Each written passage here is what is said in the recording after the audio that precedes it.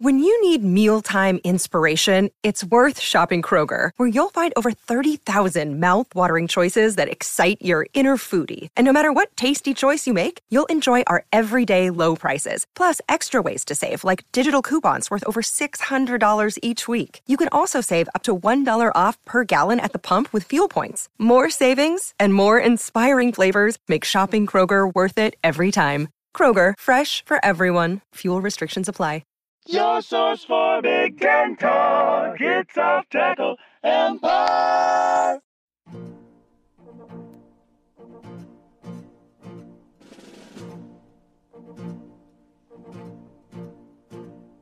Welcome back to Off Tackle Empire's second entry in our summer preview series, where we're going to talk about every single Big Ten team in a length of time that is roughly the span of the season. We're going in reverse order. We've wrapped up Indiana last week. This week is Northwestern.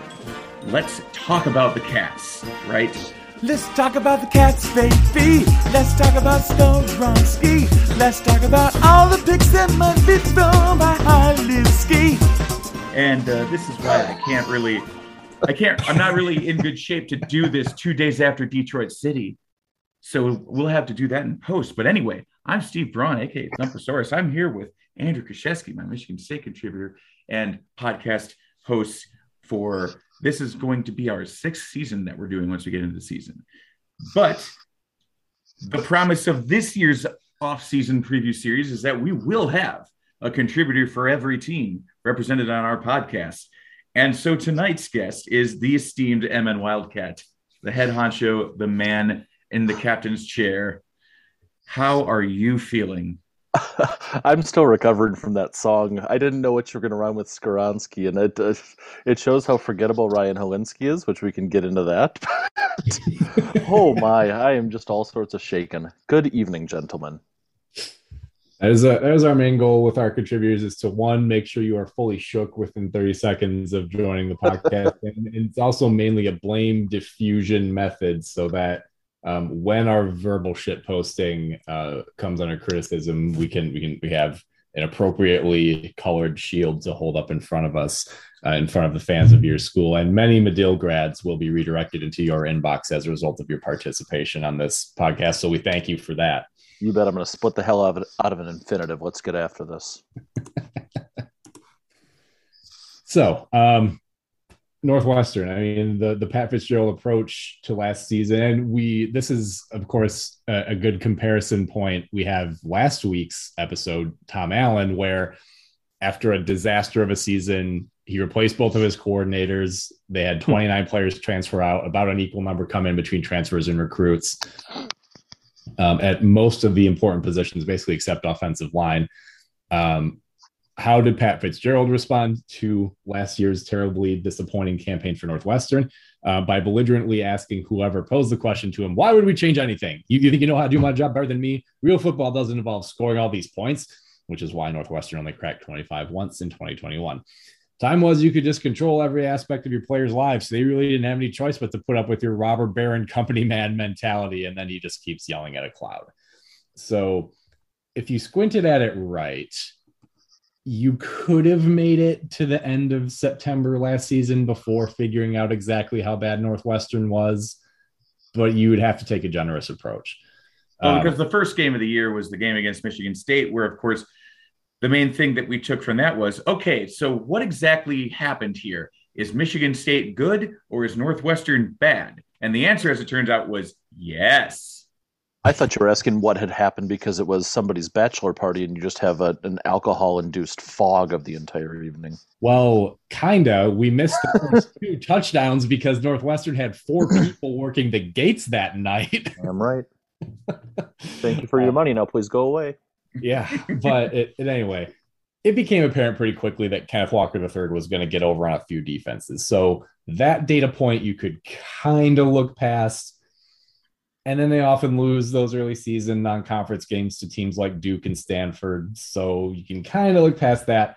The Nebraska game where they go into Lincoln against an absolutely flatlining Cornhusker team and just get absolutely taken down to you their could say that a fault. 56-7 loss was the first cause for concern. Yeah, that's where it's like, okay, something maybe isn't quite right here. Another thing something that Northwestern has in common with Indiana, another team that we saw early in the preview series, is that they rode the quarterback carousel. Very seldom do you have 3 or more guys starting multiple games in a season and it works out, right? This is just cycling one ineffective option after another. And unless they make a move in the portal, which as of a couple days ago, they hadn't, it seems like they're going to be stuck with Ryan Hilinski full-time this year. Hunter Johnson transferring back to Clemson for some reason, where they have an established starter. And then Andrew Marty's just had enough of this crap. As far as I can tell, he's just done. I don't know if he could come back or if he's out of eligibility or what, but does not seem like he's coming back. Offensively, they don't lose a ton of other guys. Sam Garak, the center, is done. Stephon Robinson was a 1-year import from Kansas. He was good. He'll be missed, but otherwise a lot of continuity from a unit that was really disappointing. Yeah, it really was. And I mean, it looks like Hilinski is going to be the starter at quarterback this year, but there's another junior, Carl Richardson, who's down there. I think Cats fans, if we're being really optimistic, are looking forward to a local product named Jack Roush, who might kind of be a future dual threat-ish kind of option. He's out of Brother Rice High School in Chicagoland. Kind of that Great White Hope-ish kind of thing. But it's what is Mike Bajakian going to put on the field? There's been question after question of, hey, another offensive coordinator who's also coaching our quarterbacks, and we've seen this before. I mean, all he has to do now is run the speed option on 3rd and 5, and he's going to pull off a mask, and Freddie Velman and the entire gang are going to yell, "Oh my God!" It's Mick McCall. It's Old Man McCall. Old Man. Now McCall, let's see who this thundering offensive coordinator really is. Jinkies, it's Old Man McCall. And when you have situations like this where your head coach is defensively oriented and the system kind of doesn't change regardless of whether it's working or not, there's always the question posed of, well, you can be mad at the offensive coordinator if you want, but isn't he probably just doing what the defensive minded head coach wants, which is usually running this usually comes up in the context of a team running a very conservative, ineffective offense that is low risk and does not put pressure on the defense, at least. Although, and I alluded to this again in another callback to the Indiana episode, you can say that I'm not putting pressure on my defense because we're not turning it over and we're getting decent field position. But if your defense has to pitch a shutout, that's putting a lot more pressure on your defense than a sudden change would. So anyway. The one thing we do, we can acknowledge if we do want to be optimistic for some reason on offense, and I mean, I don't necessarily endorse such a position. You'll have 2 redshirt seniors on the right side of the offensive line, in Charlie Schmidt and Ethan Wiederkehr, and you'll have the entire, we think, I mean, until somebody dies in preseason workouts or something, we'll have the entire backfield back. So Cam Porter made a name for himself in the Big Ten championship that we allegedly played in once against Ohio State. He'll be back from injury. Anthony Tyus III is decent. Our, I believe, Bowling Green transfer Andrew Clare has been just fine, and Evan Hall is still liable to get 500 yards in 2 games against Ohio and Southern Illinois or whoever the hell we have on the schedule this year. So 5 guys in the backfield, all of whom I feel relatively confident in, which is a nice thing. Whether or not, though, this is an offensive line and a scheme that can actually do something unpredictable. I think as unpredictable as this offense gets right now is lining Cam Porter up as the Wildcat quarterback and just running power left or right. Now, do you think Kirk Ferentz has somehow tamed and weaponized the angry Iowa running back hating god? Because I think part of it was calming him down by not feeding Tyler Goodson anywhere near as much as his talent deserved. And then by doing that, it appears that God has really gone after Northwestern hard. boy, it only took him, 23 years on the job and all of Dollar Bill Barta's, resources behind him. But God damn it, he just might have done it. Now that just say that, holy shit.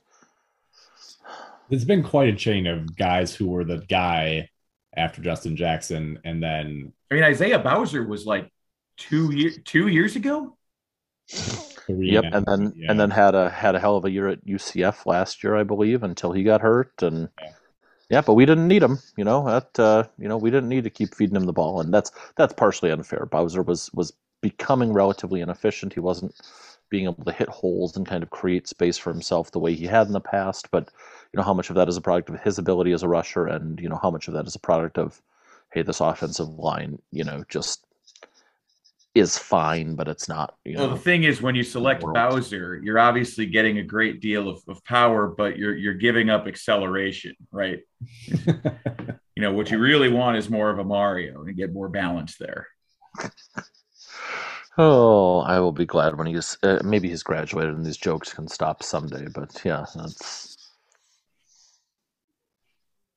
Yeah, but so in terms of the other skill guys, Charlie Mangieri returns as, I think the language has become tight end, correct? Fire Bajakian. He's bring back the superback. He's a veteran, but he's also kind of just a guy. He's a blocker. So not a heavy feature in the offense. Robinson was a nice guy that you could, despite his small size, he was great on contested balls. They are going to return Malik Washington and Bryce Kurtz, kind of their top two-ish receivers. Yeah, top two. That's fair. Yeah. And both serviceable enough. So again, combined with that stable of running backs, there are tools here. But again, the line hasn't exactly given the quarterbacks the best situations to flourish. And the quarterback play is really the thing that they haven't been able to paper over. Absolutely. Where exactly, why the spigot of noodle-armed but very accurate quarterbacks was turned off at some point, it's hard to say, but man, since USFL standout Clayton Thorson moved on, it has been a real challenge to find somebody who comes up to that level of play. So that's obvious. All the other stuff doesn't really matter that much if the guy throwing the ball turns it over 3 times a game and completes less than 60% of his passes. Would you describe this quarterback search as almost by this point a Kafka-esque nightmare? I want to die. Are you being persecuted? Oh my God! It sets itself up so well. And the other problem that Northwestern had is, the offense really, I bet if you looked at the advanced stats a little deeper than I did, you would probably find it's not that much worse than it has been recently. The problem, though, was the defense absolutely fell off a cliff in the first season after Mike Hankwitz's retirement, and they lost some personnel too. But look, whatever the broadcasts wanted to tell you, Patty Fisher and Greg Newsome should not have been the difference between the 2020 and 2021 defenses for Northwestern. Their recruiting has gotten to a level at least where you ought to have some guys in the pipeline. And it's going to be interesting to see this year because they're going to have more turnover, especially in the front seven. Chris Bergen is the last of that standout group of 3 backers they had from a few years. He's gone now. A bunch of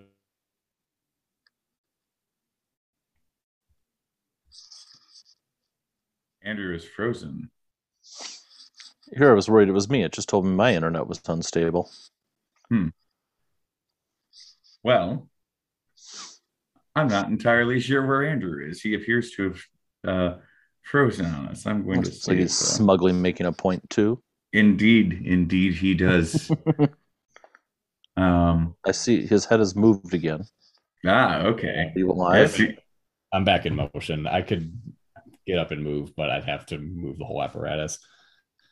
Anyway, I don't think it's too much of a problem. So, of course, the absolute kick in the balls was the one centerpiece you had that you thought you might have for another couple years.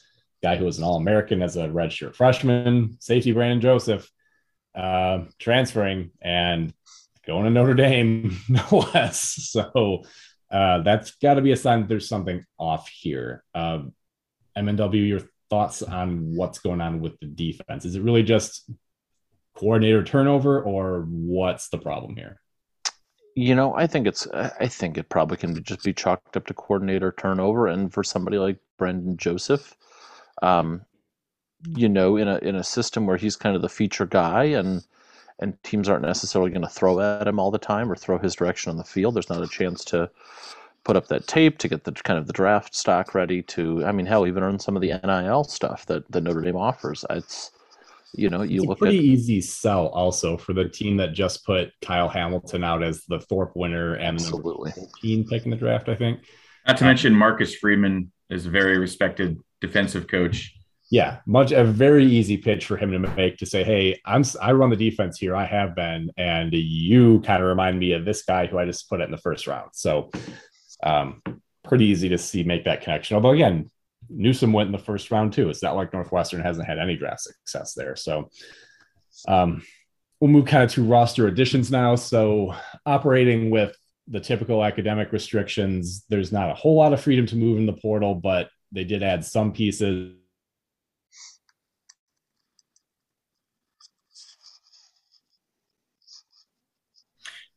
Andrew has frozen again. And Ryan Johnson from Stanford, Tyshawn Holmes from UMass, Line Pitt, and Spy frozen again. Yes, I have no idea how that's going to come out. All I know is that as soon as you invoked Ryan Johnson, all of a sudden my expectations were totally subverted as the audience. I never saw it coming. But that's a punter that you're importing from the Pac-12 and not from Utah. Yeah, I don't think the Utah folks are necessarily looking to come here, but we're certainly, what's his first name? Luke Akers, is that what it is? Yeah. Heir to the Akers throne, I assume, and to the fortune. I think he's David Akers' son. He looks like a decent punter, and I think he's here because he wanted to be a place kicker too. Finally, we are rid of Charlie Kubander. He of the sub 50% kicking in 2021, which just is like 1980s Illini levels of bad. And it's of the mysterious benching during a point where a 2-point conversion didn't make any sense. Mm-hmm. Yeah, years ago. That's going to be his legacy for me. You're absolutely right, and it's just, something's got to change, and there's been kind of the talk is that the reason that special teams coordinator and failed Eastern Michigan head coach Jeff Janik is still here is because the Cats punt coverage and kick coverage units have been good. But at some point, I don't know if you need to get the witch doctor in, or you need to something's got to give with this kicking game. Derek Adams was fine, but never really progressed as a punter. Kubander got actively worse as a kicker. So hopefully Akers is the answer. We have a Michigan State transfer, Jake Olson, as well, a kicker who could be the thing. So, there's potential, and I don't feel an existential sense of dread for the first time looking at our special teams in probably 3-4 years, maybe. So, hey, positives. Thank God for small miracles. Yeah, and as per usual, the incoming prep recruiting class is decent, but not exactly going to be an immediate program changer. Yep. If you're looking for instant impact guys, you can, of course, turn to perennial state of Illinois high school powerhouse, Naperville Central, which sends notably named the Red Hawks, which is what you name your school when you kind of don't want people to forget that the name used to be racist. If you wanted people to not think about that, you would have named it something else. Anyway, of course, there's also defensive lineman Austin Firestone from Niceville, Florida, which is one of the most made-up sounding places that I've ever heard of, except that it used to be called, I know somebody from there, it used to be called Boggy Bayou, Florida. And so they petitioned to change it to Niceville because they realized their town name was too silly. So they changed it to Niceville. That's where the Emerald Coast Classic is, isn't it? One of those non-conference preseason basketball tournaments. I want to say it's in Niceville. Another possibility would be defensive end Anto Saka, coming to a defensive line with a ton of turnover, and also hasn't really had an effective one-on-one edge rusher since Joe Gaziano moved on. But again, that's about it. It's mostly developmental guys after that. A few of the freshmen will probably play, but not really reasonable to expect a whole lot of them.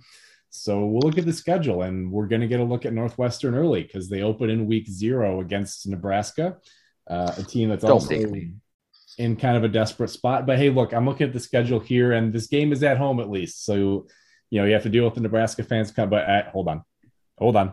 I'm being told this game's being played in Ireland.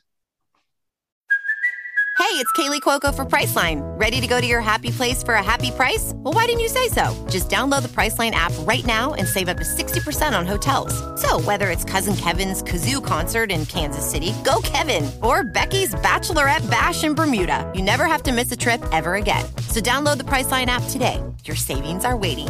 Go to your happy place for a happy price. Go to your happy price, Priceline. So how did this happen? Because does this have anything to do with our canceled Ireland game in week 0 against Nebraska last year? Because it does. Because I thought we scheduled that. Did Nebraska just inherit it once it got that's so weird. It's got to be something to do with Sean Fine winning the election in Northern Ireland or something. It has to be related. I don't know. Maybe Pat Fitzgerald is the one who's going to reunite the island. Padre Fitzgerald. Padre Fitzgerald coming home to. So anyway, that's the week 0 date. Remember how that game went last? Andrew is in and out of the space-time continuum, but we do in fact believe that Pat Fitzgerald may be the chosen one to reunite the island after all this time. And that may be the reason this game is being played. It's possible. So the non-conference from there, 3 games. Duke. It was supposed to be Southern Illinois, but I was looking at ESPN schedule and they have Augsburg listed instead. So I don't know what that's about. And also Miami of Ohio. And because it's going to be September Northwestern, they will probably lose 2 of those games. It will be to Duke. It will be to Duke. It will be to Duke until the day that I die, and they will keep scheduling it and thinking it's a good idea. The crossover's pretty challenging. Road trip to Penn State, road to Maryland, and Ohio State at home. Yep. So that does. And that's the problem, is it's going to just say everything at once. To be this year for Northwestern. In fact, Northwestern 2 times after September 24th. So if they're going to make their way back to a bowl, they got to pry wins out of a 5-win stretch that goes at Maryland, at Ohio State, at Minnesota, at Purdue, Illinois. This Ohio State at home, at Minnesota, at Purdue at the moment. I think this is going to be a lot of fun. Yeah, I'm sure it is. I don't know what's going on with my connection, but it's apparently dropping in and out. I don't envy who's going to edit this. No, I mean it's a bad schedule. It's not. I mean, you're going to have to go 3-0 in the non-conference, and Northwestern isn't going to do that because it's just not what they do. And after that, you're probably 3 most winnable games outside Illinois are at Maryland, at Minnesota, at Purdue. That's not. There's 6 wins aren't there. They're just not. I mean, it's going to take that, alleged, even year magic. This is just not a bowl bound team in 2022. And it's, that what we need to see is progress out of Fitzgerald, whether it's finding a quarterback and an offense, whether it's finally firing Jim O'Neill after Maryland scores 50 on us and in College Park. There needs to be some sign of progress, because otherwise, I mean, they're just going to keep hemorrhaging any of the goodwill that he's built up. Because the thing is, in 2018, they weren't following a disaster of a season. Now, they opened off the season very inauspiciously, but the fact is they had a 4-year starter at quarterback, right? A 4th-year starter at quarterback. They had plenty of experience. It wasn't necessarily – obviously, you never expect Northwestern to run the table from that point forward. But that wasn't a thing where it would have been completely unthinkable, especially because they had a steady hand at quarterback. 2020, of course, they followed an awful 2019 season, and we thought that, of course, 2020 was weird. But Peyton Ramsey, we said, was better than most of the starting quarterbacks in the Big Ten, gives them that steady hand, had some experience there. Certainly didn't think they would be as good as they were, but you could kind of make a case. I don't really see what the case is this time.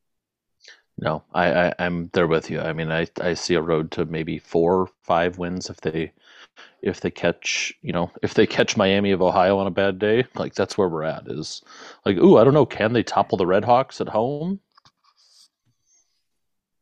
Well, the thing I'm most interested to see is, can they contain the magic of big time Tommy DeVito? Or whichever one of the 3 Jersey quarterbacks that we have on our roster, having just offered a 4th, will survive the season gauntlet that is Illinois. Just stockpiling them, though. That's a good idea. It's smart. Yeah, that's true. You don't.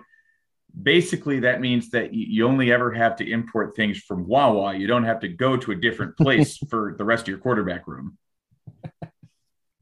Well, I could tell we put M&W in kind of a bad mood. So let's change the topic to something that'll make him happier. Northwestern basketball. I got the razor blades. Let's do it. I mean, we have 3.5 minutes left in our meeting. We could see if we could speed run this thing. Oh, yeah. What's the play here if you're Chris Collins? Because despite returning the nucleus of the ostensibly most talented team in school history, this team was freaking awful again. They were 1 win over a thoroughly middling Michigan State away from going 0 for January, and that was also their only ranked win of the season. Their non-con wasn't going to give them any postseason cred, and they started conference play 1-4. They were dead in the water by mid-January. To your original question of, what's the play? I mean, he's going to have to just throw everything at the wall and see what sticks. I mean, if he wants to say, go down saying he did it his way, I mean, what does that say, really, Chris? Like, 10 seasons, 1 NCAA tournament, and you're going to go down with, I mean, probably 5 consecutive, however many it is, Wednesday appearances in the Big Ten tournament. Like, I mean, go to a 5-guard roster, play 3 big guys on the court at once, run a 1-3-1 zone. I'm just spitballing things here. Do something that shows that you're fighting. I just got told by a buddy that Northwestern dropped all its season ticket prices for basketball this year. Like, they are clearly aware, and AD Derek Gregg put Collins on notice, came out and gave the statement of, like, Coach Collins knows that this season was unacceptable. I mean, it really has kind of dead man walking kinds of vibes, and I wouldn't be surprised. I wouldn't be upset. I wouldn't be, can him now for all I give a shit. I don't see Northwestern getting any, better or worse in the next 2 years if you fire him now. As it stands, he'll play out the season probably. They'll go 6-14 in the Big Ten, have the 11 seed and wind up losing to Nebraska in the opening round of the Big Ten tournament, and we'll all go home and pretend this never happened. It could be an interesting experiment in addition by subtraction. So Pete Nance, perhaps the most frustrating player to watch in recent Big Ten history, is both in the portal and in the NBA draft process. So whatever he's doing, he's not coming back. No, he's gone. Elijah Williams was a 1-year transfer, so he's good as well. He's kind of a role player, not terrible, but not a program savior by any means. And so they replaced those 2 guys, experienced guys, with a combo forward from UTEP, that would be Titus Verhaven, and prep power forward Luke Hunger, so improving the name game at least. But a guy outside the top 250 recruits nationally. That's a player that does not profile as an impact as a freshman. It's Collins' same kind of just let's get more forwards, let's get more stretch guys, let's try to play positionless, Duke 5-out basketball, and I don't know if you guys saw recently, but Ryan Young is going to Duke. Like the center, the center who couldn't fucking start at Northwestern is going to Duke and going to be a role player. And Chris Collins is going to say, well, that's kind of his role, or we wish him the best. And he's going to go there and do the exact same thing. And he's going to, excel or get the same kinds of minutes and points, and it's just going to be a testament to the fact that Collins just does not have answers. I just, what do you say? I mean, the kind of the existential crisis for Northwestern basketball fans is, he got us to the tournament. He did the thing that was supposedly undoable, and he did it with a team. Perhaps most frustratingly now, looking at, great, he's brought in Titus Verhoeven, and we have some, Dutchman who might not be Dutch on the team, and we've got this Luke Hunger, and that wasn't the team that brought him to the dance at the same time, Like, it was Derek Pardon, it was Nate Taphorn, it was Sanjay fucking Lumpkin and Bryant McIntosh. Like, these misfit, God love them, just these misfit weirdos who brought them to the dance because they did everything short of slapping the floor and doing exactly what, the Dukies of the Collins era did. And instead, Collins decided, nope, that's not what got me there. What got me there was having, a whole bunch of guys who are all 6'7" or 6'8" and can't shoot the ball for shit, have 2 point guards who are going to run around and just jack shit up recklessly, and fuck it. We're not. I do not understand how you can look at something that worked, man. It worked, and say now, nope, that wasn't what did it. Like with Pat Fitzgerald in football, to turn around and say, yep, nope, it's clearly my genius on defense, and it's the fact that we're just going to run the ball 55 times a game. Like I sometimes when I'm at Northwestern games, I'll sit, 15, 20 rows behind Dan Persa, and we'll just look at the back of his head and just look at him like shaking his head and just laughing at how stupid some of this shit is. And you're just sitting there thinking, like, do they talk to him anymore? Like, do these players, like, do they understand? To have just two leaders at the top of both sports right now that just seems so unwilling to stop and honestly reflect and remember what got them there is just fucking incredible. And that's the hope with, if I'm going to cling to a silver lining right now, it's the new athletic director, Derek Regg, who's going to force some kind of, level of introspection and change in the program if you're not going to continue to live up to that. But as of right now, I mean, I guess I have more faith nominally in Northwestern football, which isn't the question you asked me, but this is my therapy session, so thank you both for listening. And all 20 listeners of this podcast too. Thanks to all of it. My bad, 40? Are we up to 40 now? 40 subscribers. Steve's the guy to have that more so than me. I'm going to call corporate right away and let them know. Maybe they'll even change the commenting system back. Oh, we've had triple digit unique downloads on a lot of these. God, I could smooch you right on the mouth. Lost in the sauce there. I was not aware Ryan Young had transferred to Duke, but I will say one thing. At least Joey Hauser's long nightmare is finally over.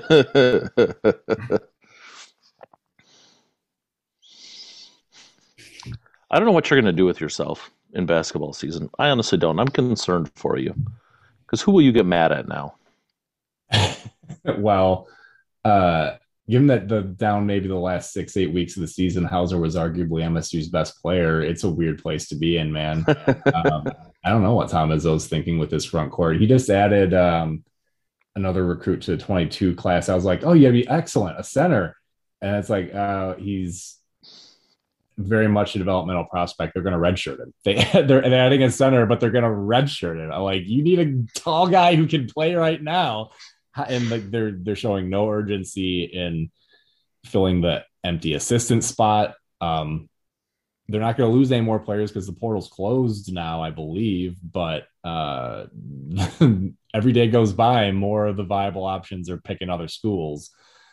They were supposedly in on a wing from Oakland, Micah Parrish. He ended up going to San Diego State. So I don't know, man. I see a lot of the MSU old heads saying, with the smug look on their faces, y'all are doubting Tom. Tom's got a plan. I'm like, all right, well, at some point it needs to go from being a blueprint to bricks on the ground. Because at least somebody believes that Tom has a plan, because I can assure you that in Evanston, very few people believe that either Collins or Fitz at this point has a plan. Well, I don't know. I mean, like until January or February, I was pretty sure Izzo was going to hang it up after this coming season because his kid's going to be a senior, and that would be like that's like a capstone emotional moment. But man, he started talking like he's going to be around for multiple additional seasons. Does have a pretty excellent point guard committed for the 23 class. So he convinced that kid he's going to be around for a while. But it's like after spending a decade constructing his roster entirely out of power forwards, now he's trying to build it entirely out of point guards. And then at some point, inevitably, he's going to be complaining about, well, I got a lot of weird shaped guys. It's like, dude, you've been here for like 30 fucking years, man. You pick these guys. So. Well, like, and I have to say, like, although Pat Fitzgerald would have been the single worst person that could have been picked to coach the Green Bay Packers in the Aaron Rodgers era. It would have been so funny, though. I can't deny it would have been unbelievably funny. Like, as much as Rodgers hated McCarthy by the end of the time there, he would start on day one. He would hate Pat Fitzgerald 50 times more. Okay, so serious thought experiment then. If say the Packers had hired Fitzgerald at the beginning of last season, forget about LaFleur, pretend he wasn't there and that McCarthy had just gotten fired. If they had hired Fitzgerald at the beginning of last season, does he last longer in the NFL than Urban Meyer? Yes. Who gets fired first? Absolutely, no question. But with Fitzgerald, you got, I simply, I think he believes an awful lot in his ability to get things done the way that he currently sees it. But it's been one season. It's hard for me to believe that he won't, that he'll waste more than 2 seasons trying to do something futile. Chris Collins, on the other hand, I just don't know. I mean, for me with basketball season, the main thing I'm looking I'm curious about, my biggest question is what sort of Final Destination style Rube Goldberg device will unfold to have Illinois lose to Maryland this time. It's like Final Destination watching that. It's like, they're going to lose to Maryland. The question is how is it going to happen? It'll be an excellent triangle of suck this year at the bottom when Northwestern wins in Maryland. Maryland beats Illinois, and then Illinois beats Northwestern by like 50 to end the season. That'll be a lot of fun. Hold on a second, because if we're doing that, we're previewing next week's episode now when we talk about Nebraska basketball.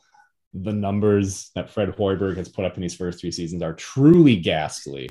But again, in a bid to pump up those 20 subscription numbers, as you've so generously put it. Those numbers are so ghastly. They are. By the way, I do appreciate everything.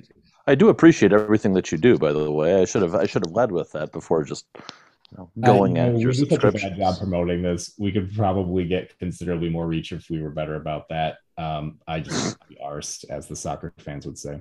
I don't think our overlords can be arsed either. I think they're not listening to the end anyways, so we used to get hilariously small paychecks for this one, but they stopped it well over a year ago. And it's like, I'm worried that if I ask about them, they'll be like, oh well, shit, you're still on our network. Oh shit, we got to fix that. Right, like they fixed the glitch, right? Yeah. So whatever, we're not paying hosting costs, so it's good. It's all good. There you go. Well, there's the silver lining. Yeah, I don't think we got into this to make it big. So anyway, that brings us to the conclusion of the Northwestern episode of Off Tackle Empire B1G 2022.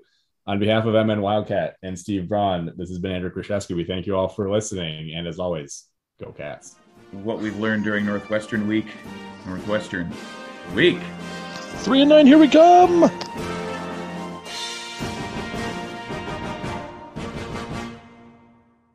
Your source for big and talk, it's Off Tackle Empire.